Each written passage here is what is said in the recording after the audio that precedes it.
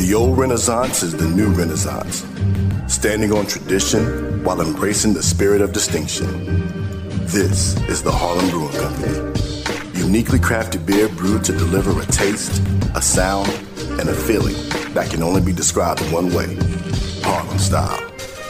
So come and take a trip on the A Train with our Harlem Sugar Hill Golden Ale and our Harlem Renaissance Wit Beer, the neighborhood original. Sponsored by Harlem Beer Distributing North Carolina. For more information, log on to their website at harlembeernc.com. You've got it locked to the HBCU Football Daily Podcast for today, Thursday, October 13th. I'm Donald Ware. We're midway through the HBCU football season. It's a good time to talk about my top 5 players to this point, and then, of course, the top 5 teams to this point in HBCU football. Have got a nice game tonight. North Carolina Central is hosting Morgan State. That game is going to be on ESPN2. It moved from ESPNU to ESPN2. It's a big MEAC showdown. If Morgan wants to be able to have any semblance of winning a MEAC championship, it's a must-win. Already down one game in the conference in terms of the loss column, the loss to Norfolk State last week. Meanwhile, for North Carolina Central, it is the Eagles' first MEAC game of the season. So let's look at, I'm going to give you my Power 5 rankings so far midway through the HBCU football season. At number 5, I have Benedict. Benedict is undefeated throughout the course of this season, playing some really good football. I mean, I think in of itself, being an undefeated football team really sort of lends to being one of the better teams in HBCU football. It handled its business against Fort Valley State. I think a lot of, if you looked at the HBCU poll, Fort Valley State, when these two teams met, was in the HBCU poll. And meanwhile, Benedict was not in that poll. So I think Benedict certainly had something to prove in that football game that people were not giving Benedict its proper respect. You look at the defense, has been really, really good. I mean, you shut out Lane 14-0. I know it was early in the season. It's a Lane team that beat Tennessee State. Only gave up 6 points to Savannah State. Only 13 to Fort Valley State. So it's a team that's getting it done on the defensive side of the football and doing a better than solid job on the offensive side of the football, and is undefeated so far this season. At number 4, I've got Albany State. I think when you look at Albany State, again, you talk about strong defenses. Albany State is as strong as they come. The only loss on the season, Albany State played up and lost to Florida A&M. But you're talking about an opening week win against Mississippi College, a shutout of Clark Atlanta. I mean, it's not the strongest schedule, but I think the Florida A&M game elevates the strength of schedule a bit. Plus, I mean, it's a 23-13 game. Albany State falls in that game, and I just think Albany State is playing some really, really good football right now. Now, Albany State and Benedict are going to meet in Albany on Saturday. And so my Power 5, those are my 5 and 4 teams. So that promises to be an excellent football game. At number 3, I have Alcorn State. I think Alcorn State is playing well, has won 3 games, started the season 0-2, has won 3 games. I mean, took number 10 Stephen F. Austin to the wire, falling by 4 points. Then the next week, of course, played up in playing Tulane, but bounced back on the road, a nice win against McNeese State. I like that win. I thought that was a big win. Of course, beating Arkansas Pine Bluff and then beating Mississippi Valley State. I mean, not the strongest of schedules, but again, last 3 games have been strong games, and you're looking at an Arkansas Pine Bluff team that has handled its business. At number 2, I've got North Carolina Central. I know the last game out, North Carolina Central fell to Campbell decisively. Okay, it was 48-18. I know they have Virginia University of Lynchburg on their schedule, like a lot of teams do. But you talk about an opening week win in Charlotte, the Aggie Eagle Classic against North Carolina A&T, who's starting to kind of come around right now. You talk about a huge win over New Hampshire. I don't think we talked about that win as a whole. We talked about it here at Box to Row, but that was a really big win over New Hampshire, who at the time was number 25, and it propelled North Carolina Central to the number 25 position. There have only been 2 teams in the FCS so far this year poll that have been top 25, Jackson State, who's been continuous, and then North Carolina Central, who's been in the top 25. So that's why I have North Carolina Central at number 2. At number 1, of course, it's Jackson State. Jackson State has dominated its opponents for the most part this year. Yeah, close games against Tennessee State, a closer game this past weekend coming off a bye. But you talk about the big win over Florida A&M. That was a huge win by Jackson State over Florida A&M in a neutral site game.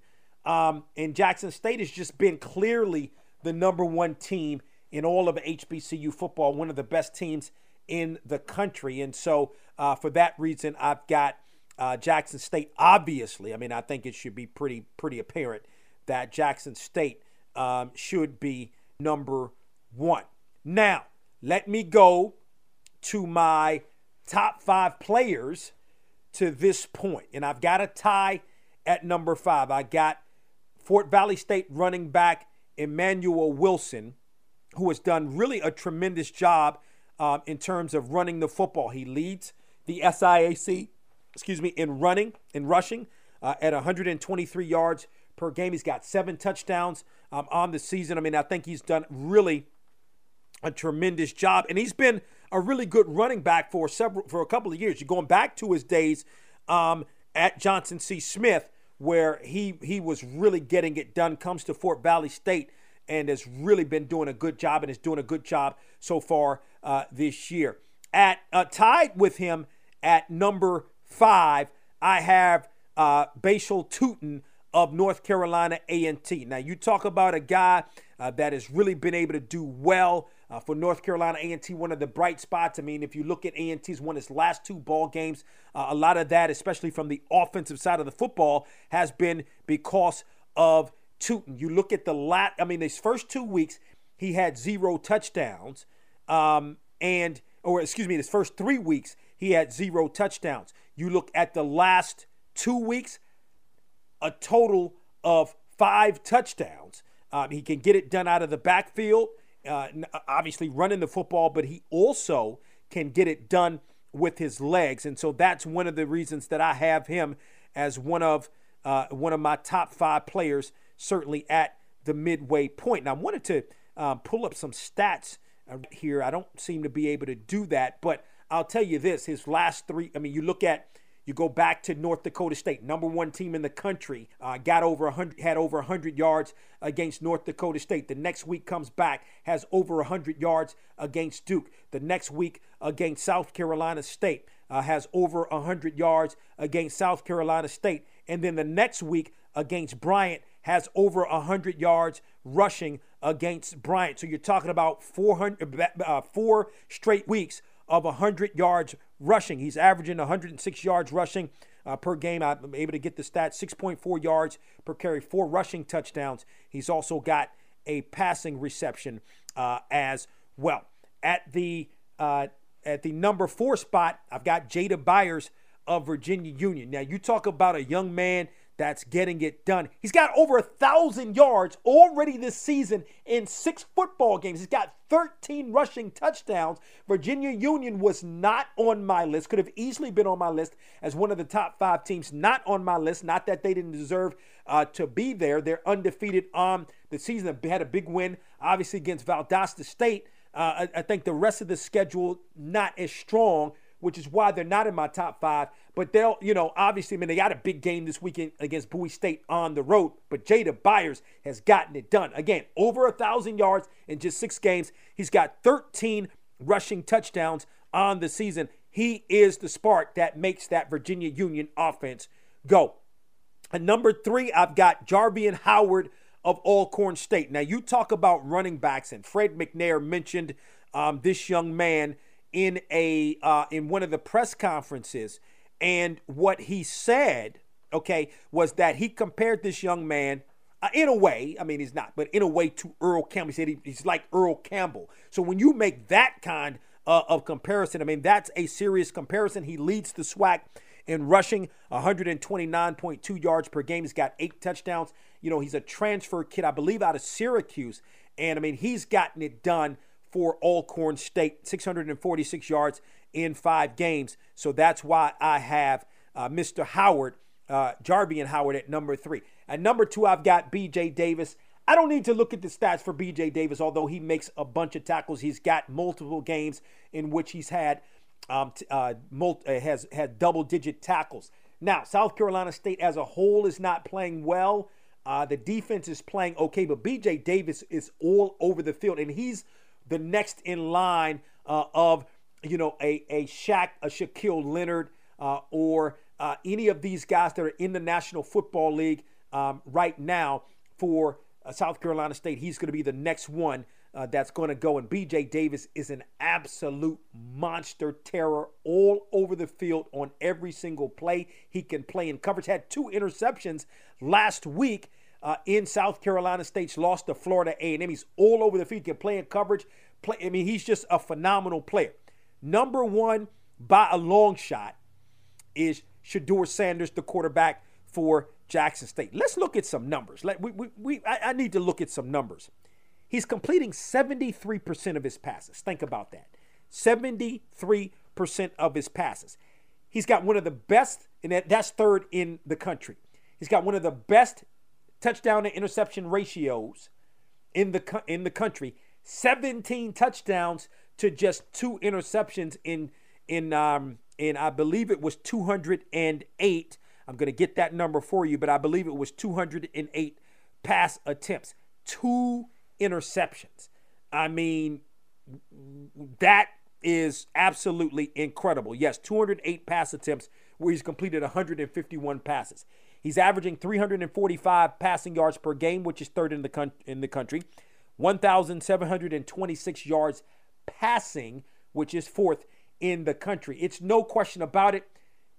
I mean, he's been everything to that Jackson State offense. Yeah, they do have a solid running game, but this kid, I mean, even better than he was last year, and he was really, really good on last year. So, of course, I have Shedeur Sanders as my number 1 player at the midway point.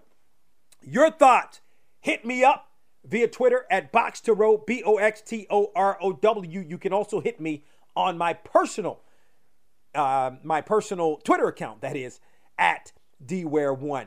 Don't forget to tell a couple of friends about the HBCU Football Daily Podcast, where you can find us on our website at boxtorow.com. You can also find us on iHeartMedia.com or wherever you get your podcasts. And you can also watch us on the Box to Row YouTube page. On tomorrow, going to preview the HBCU National Game of the Week. Don't be surprised if we have multiple games of the week because there are so many to choose from. Talk with you tomorrow.